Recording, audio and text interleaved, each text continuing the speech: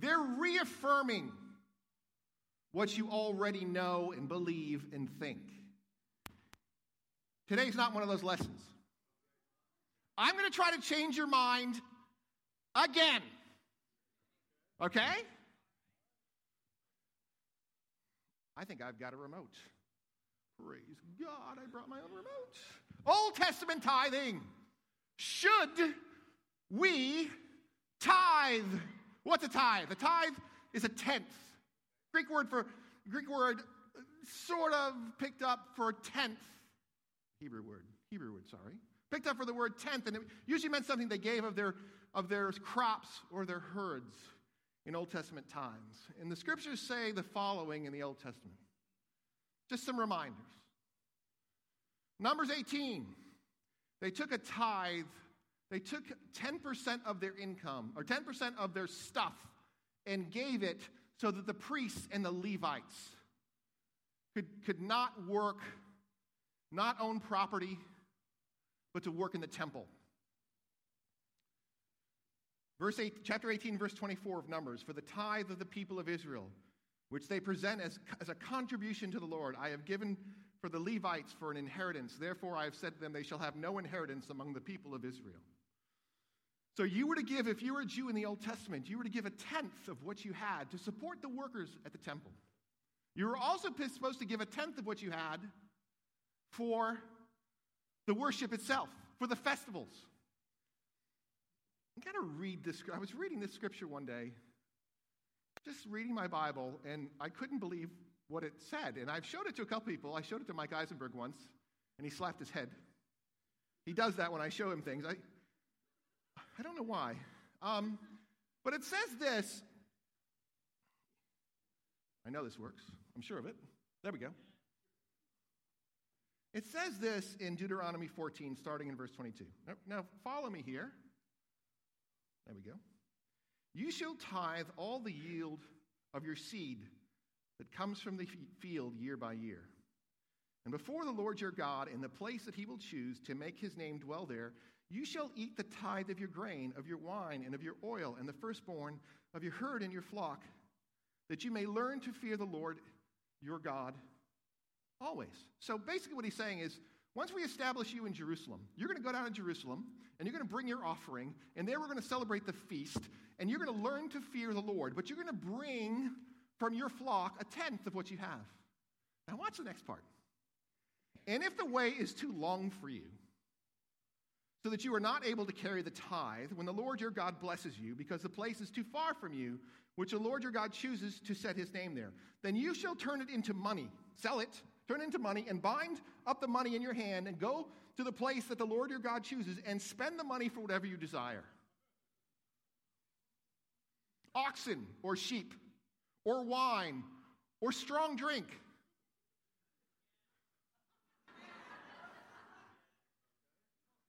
Whatever your appetite craves. And you shall eat there before the Lord your God and rejoice, you and your household. And I was reading that one day, and I'm like, and wine and strong drink. I said, did God just tell us we should drink bourbon when we celebrate before the Lord? You know, it's one of those times where you're reading your Bible and you go, what? You just stop in the middle. But we're supposed to give a tenth to do these things. Let's go on. 9. Oh, now we're doing this together. You can go ahead and do it, bro. Sorry, I must be battery low today. Every third year we give to those in need. At the end of every 3 years, you shall bring out all the tithe of your produce in the same year and lay it up within your towns. And the Levite, because he has no portion or inheritance with you. And the sojourner, the fatherless, the widow, the immigrant, that's the sojourner, and who are with you within your towns shall come and eat and be filled, that the Lord your God may bless you in all the work of your hands. And in Leviticus 19 and verses 9 and 10, he says, leave some for the poor. And every 7th year, don't harvest, so that the poor may have something to eat. And annually, you're to pay the temple tax. So the money that they gave was for worship for those who work in the temple and for those who are in need. Some of it was actually just keeping the government running. Some of it was actually, essentially a social security net for the poor and those that are in need. So they were not just giving to worship God, they were also giving to support the government. It was essentially a tax to support the government. So, here's the next question. Does the command the Jews received under the law to tithe apply to us? Survey says, what if I told you no? It doesn't. Now, this is tough because for a lot of us, tithing isn't just what we think. It's in our DNA. It's on our spiritual code. Well, I have to give a tenth. I have to give a tenth. I was talking to a brother this morning. He said, I just got a raise. And the first thing I thought of is, well, I have to give a tenth. Well, that's really cool. Why don't you give 20%? Now, this brother should give 50%. And let's just be honest. I won't mention his name, but he knows who he is. Let's talk about some reasons that you should not tithe. Okay? Let's talk about some reasons we shouldn't tithe. Giving of our time, of our resources, of our money reflects the condition of our hearts. Matthew 6 and verse 21 says, for where your treasure is, there your heart will be also. Hence, the treasure principle. While tithing might have some benefit of promoting consistency and an idea of obedience, it falls short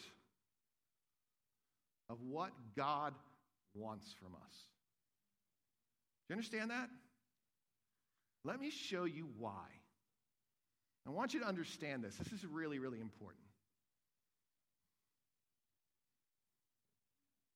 Number one, we are not under the Old Testament law. We have been freed from the law of Moses. Okay? Paul wrote this letter to the church in Galatia. And it is Paul's, dare I say, most severe letter. Now, if we know the Bible at all, we know that the letter to the church in Corinth is pretty scalding.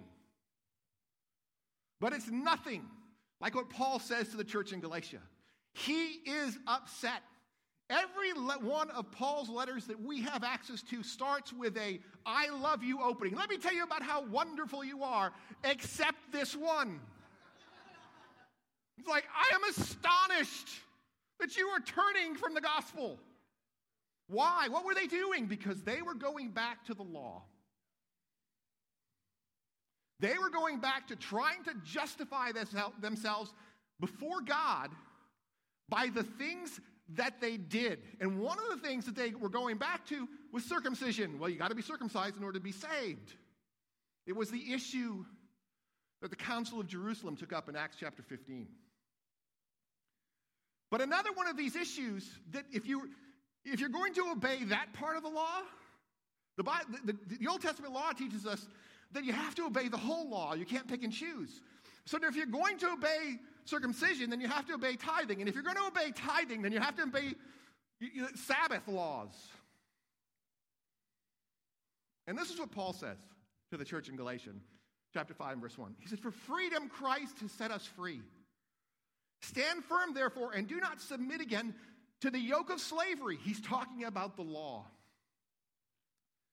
Look, I, Paul, say to you that if you accept circumcision, Christ will be of no advantage to you.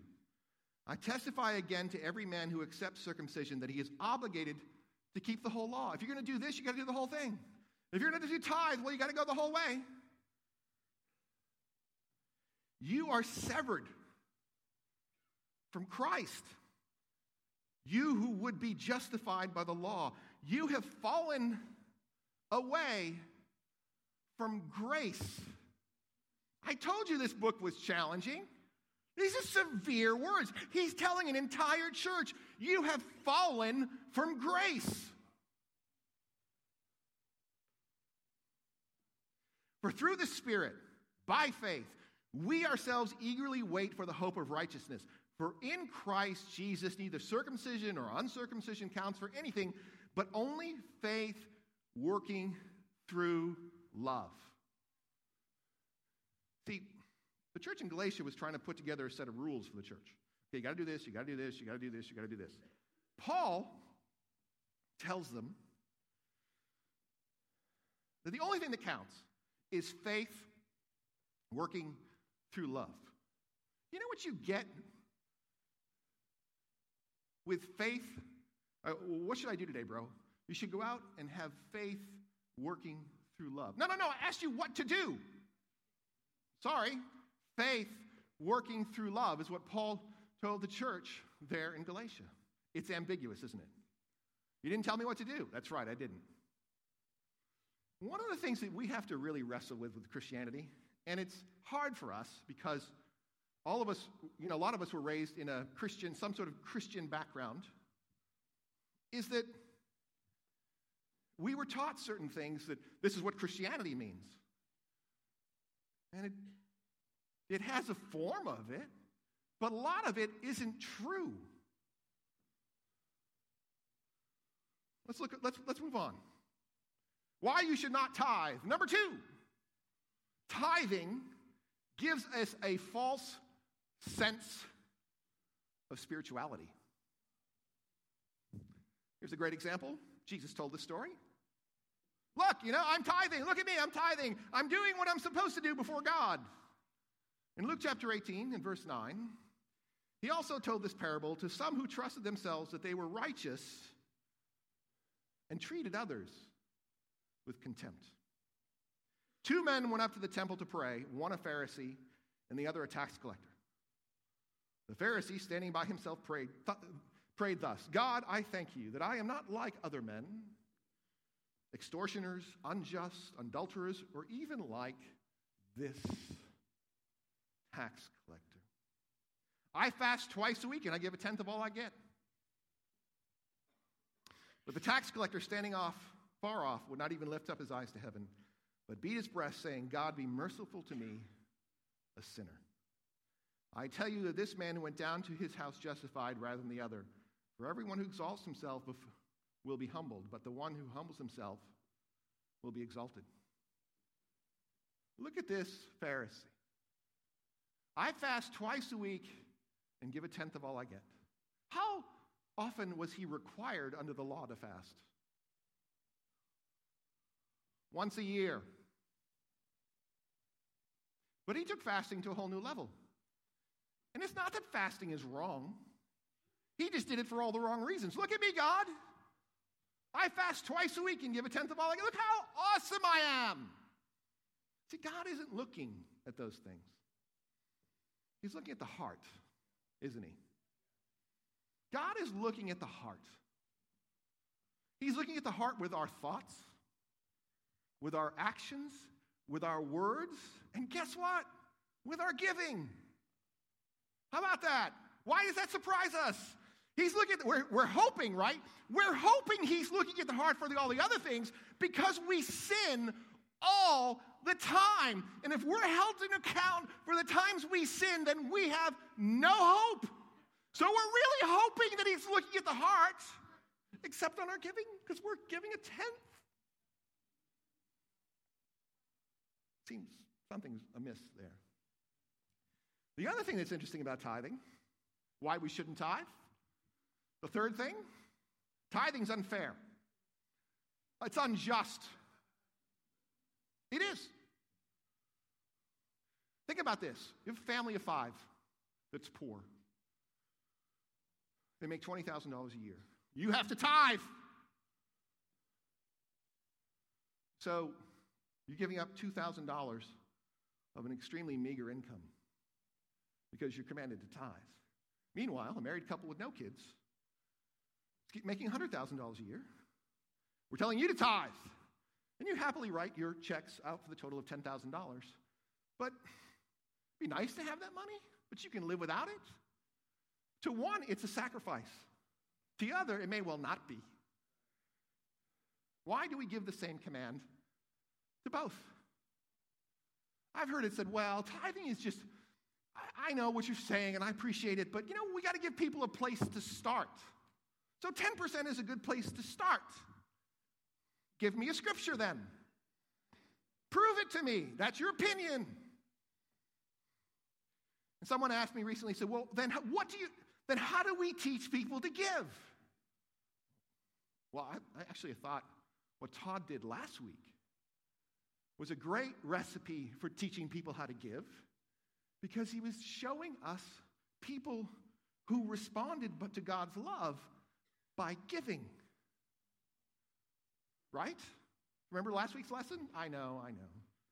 I always tell people if they remember one thing I said by Wednesday, I've done my job. One thing.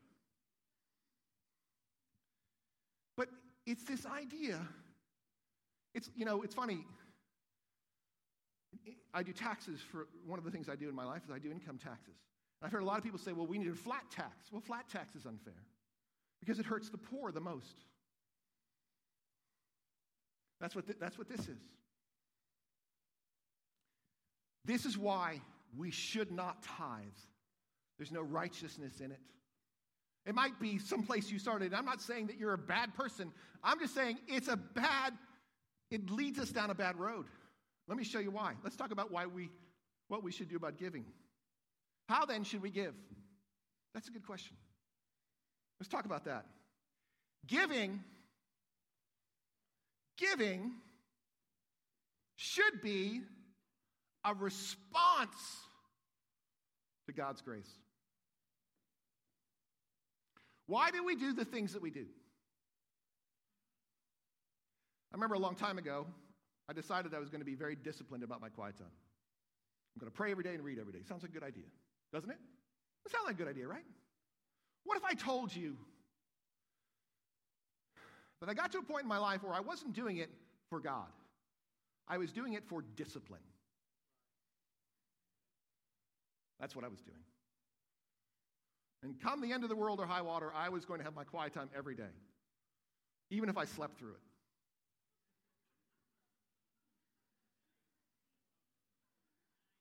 Anybody? You're laughing because you know it's true, aren't you? I'm sure after a while, God's like, dude, just stop. Just stop it. Stop it. You know what I found?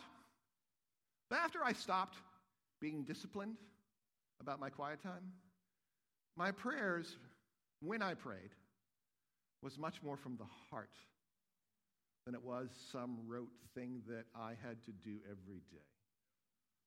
Now, that may not be true for you, but it was true for me. You see, giving should be a response to God's grace. Look what Paul says to the church in Corinth, and we use this scripture a lot, but in chapter 8 and verse 7 of 2 Corinthians, but as you excel in everything, in faith, in speech, in knowledge, in earnestness, and in our love for you, see that you also excel in this act of grace also, this work of grace. The Greek language says this work of grace. In other words, your giving is a response to the grace of God. And he says in verse 9, for you know the grace of our Lord Jesus Christ, that though he was rich, yet for your sakes he became poor, so that you through his poverty might become rich. He's not talking about money there. He's talking about being spiritually rich. That's a different gospel preached in a different place. We don't want that one. But as we grow spiritually, we should grow in our heart to give. I think back in my Christian life, I remember when we first became Christians, it was 1,000,000 years ago. But when we became Christians, I remember thinking, oh, wow, look at me, I'm giving a lot. And now I look back and go, I wasn't giving very much, but I was responding to the heart of God, to the new grace that was in my life. And at that time, I thought I was really being sacrificial, and I wasn't at all, but I thought I was. I thought this is and as I grew in understanding God's grace, guess what happened? I started giving more because I understood more about God's grace.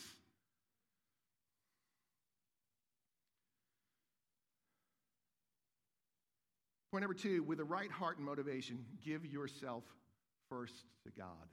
In verse 3 of 2 Corinthians chapter 8, it says, "For they gave according to their means." And as I can testify, and beyond their means, of their own accord, they said, "We're doing more than was asked of us." They earnestly pleaded to taking part in this relief of the saints. And this is not as we expected, but they gave themselves first to the Lord, and then by the will of God. Giving should be done with the right heart and motivation. If you're an unhappy giver, you're not giving the way God wants you to. It's really clear in the scriptures. But I'm doing no, it doesn't work. Third one. Giving should be a response to how much God has blessed you. Look in 1 Corinthians chapter 16. You don't have to turn anywhere, we have it. In verse 2, it says, on the first day of the week, they were taking up an offering for the poor in Jerusalem, for the famine that was coming in Jerusalem. And so they had started, and Paul says, you know what, this is what you ought to do. Take up a collection on the first day of every week. Each of you is to put something aside and store it up as he may prosper. In other words, as God has given you, you give back. As God has given you, you give back. In Acts 11 and verse 29, another scripture about this same famine.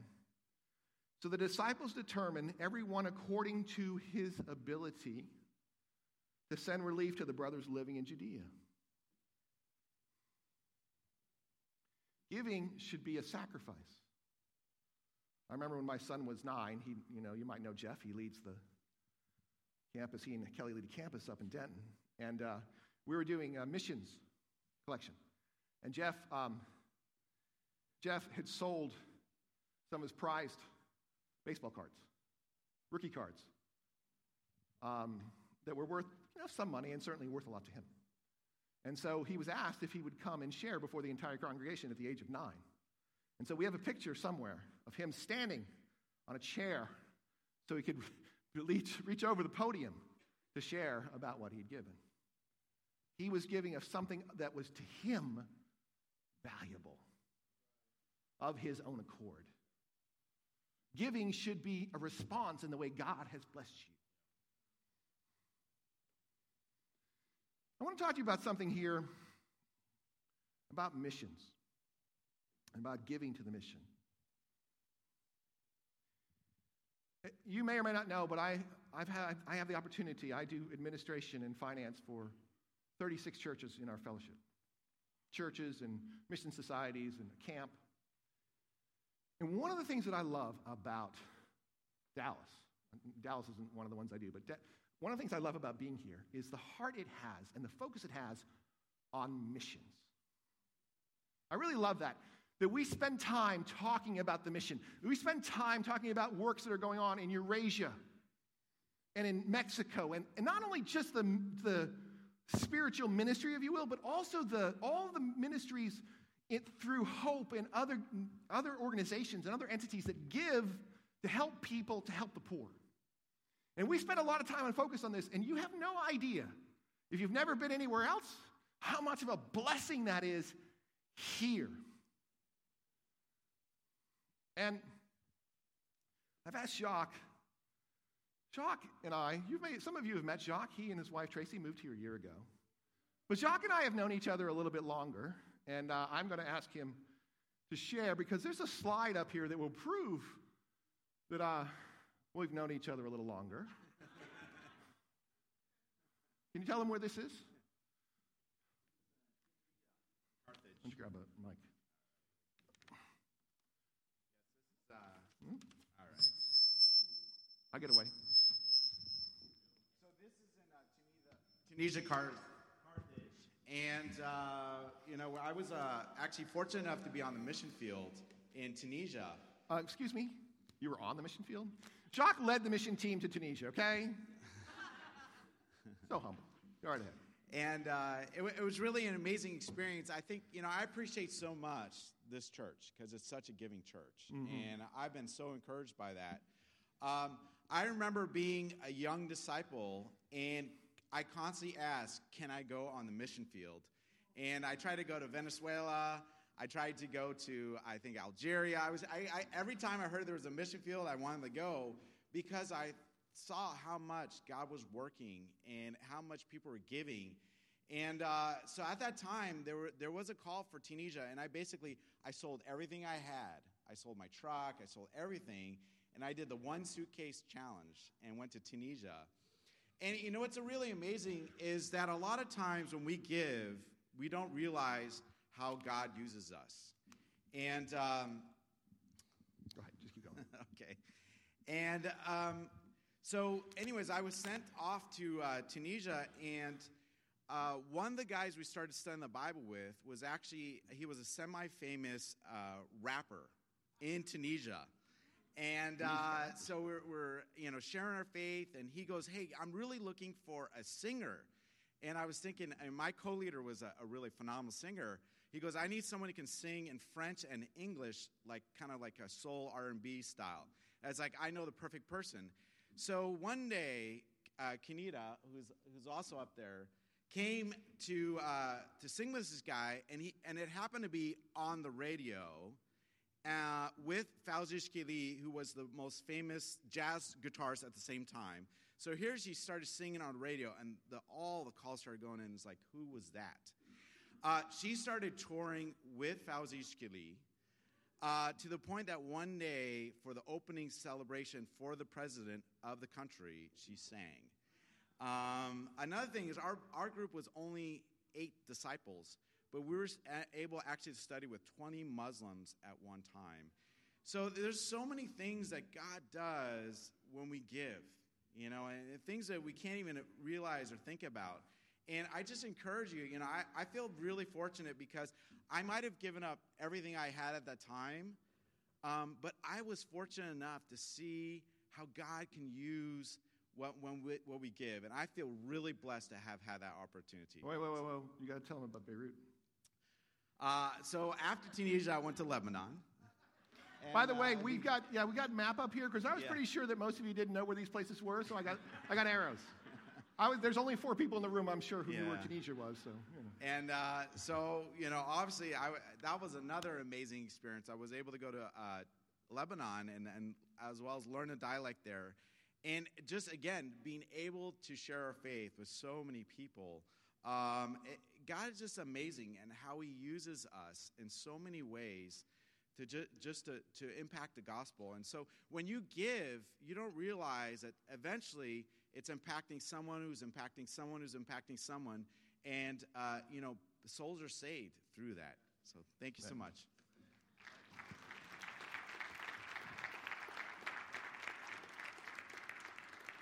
One of the things that Jacques didn't tell you is that when he was in Beirut, he lived on $2 a day. It is amazing the way that God opened doors. I was part of the Middle East World Sector, and I got an opportunity to work with a lot of these guys and just help. I didn't do anything. We just made sure the money got there. It's true. But we did get to go to Beirut. I got to go to Beirut a couple times. First time, it was illegal to go. On the American side. It wasn't illegal on their side, so you had to be careful that nobody stamped your passport. But I had tea with the First Lady of Lebanon. I had tea with a couple of years ago. I was like, did I have tea with did that really happen? And it's amazing the things that God does. And the thing I say all this to get you to understand this is that you are really blessed here. I need, and I believe you need, connection to people that don't have what we have. Missions connects us. Hope connects us. It is good for our hearts. It is good for our soul. And the opportunities that we get, and it's not the opportunities that every church gets, but the opportunities that we get to be a part of that. Yes, we get to give and support. But I got to tell you, I think it's as much a blessing to me as it is to those who receive it. And I really believe that. It moves my heart to see people who don't know God and would have no opportunity to ever know him without not what we're doing, but just what we're participating in, is such a blessing. And I don't remember the brother from Manila who shared last year. No, one of the brothers here. Ben. It's funny, I was sitting here, the first time Ben shared, I was like, okay, I was going to get up and say, I'm going to run up to Todd and say, Todd, let's just collect some money now. Because I'm pretty sure we can get $20,000, $30,000, no problem, because it was so amazing. We're so blessed here in Dallas to have that. And there's so many other churches that have it as well, but we are blessed here. So now what do we do? Okay, you've told me I don't have to tithe. What do I do now?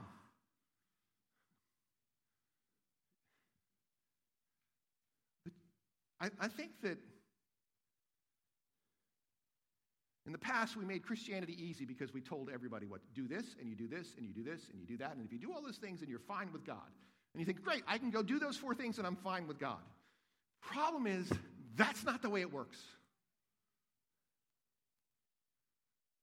God wants us to wrestle with our relationship with Him. He wants us to figure it out. What is it that's a sacrifice for me? Are you giving because it's a command or it's a response to God's grace? Because I believe, I've had people tell me, well, bro, if we tell them we don't have to tithe, then they'll give less. If you give less because somebody told you didn't have to do a minimum, I'm not even going to finish the sentence. I think you can figure it out. Does your giving reflect how God has blessed you financially? Does it? One of the things that I don't believe in is I don't believe in, okay, we need to raise our contribution, so we're going to have everybody give $5 more. Never do that. Because the people who are sacrificing to the bone, it hurts them. And the people who aren't sacrificing at all, they're like, oh, $5 more to meet the requirement? No problem. Don't do that. Does your giving truly reflect how God has blessed you financially? Are you motivated to excel in the grace of giving? I can't answer any of those questions for you, and no one can. Only you can. Well, only you and God can.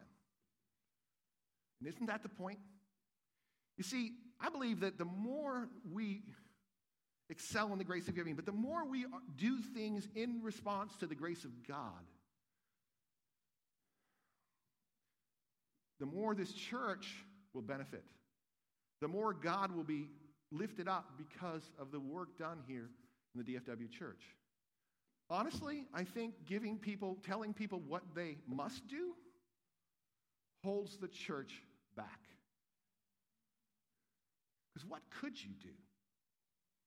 What would you do if you believed everything that I said today? What would you do if you really, really comprehended the grace of God? What would you do then? What would you do then? That's scary. This morning, we're going to go ahead and pray and have communion. As we comprehend the grace of God, it's not just about giving. It's about everything in our lives. Everything.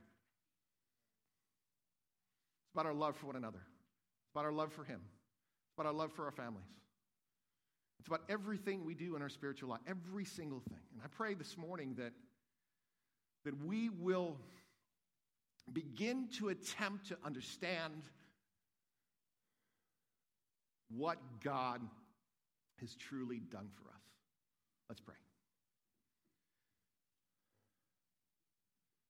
God, I'm grateful this morning that you just give us an opportunity to look inside the Scriptures, to understand what it is that you're trying to teach us. That it's so easy. It's so easy to go back to the law. It's so easy just to be one. I just want to do what I'm supposed to do. And that's not how our relationships work. It doesn't work in our marriages that way. It doesn't work with our children that way. we want to respond to everything we do because of the grace you've given us. God, help us this morning to remember that all of that began with Jesus. All of that began with the cross. All of that began with him living the life that he lived on this earth, teaching us and training the apostles and all the things he did, and then suffering and dying and then being resurrected. God, that was the beginning of all of this. And may today, as we take communion, we remember that all of that grace began with Jesus. It's in his name we pray.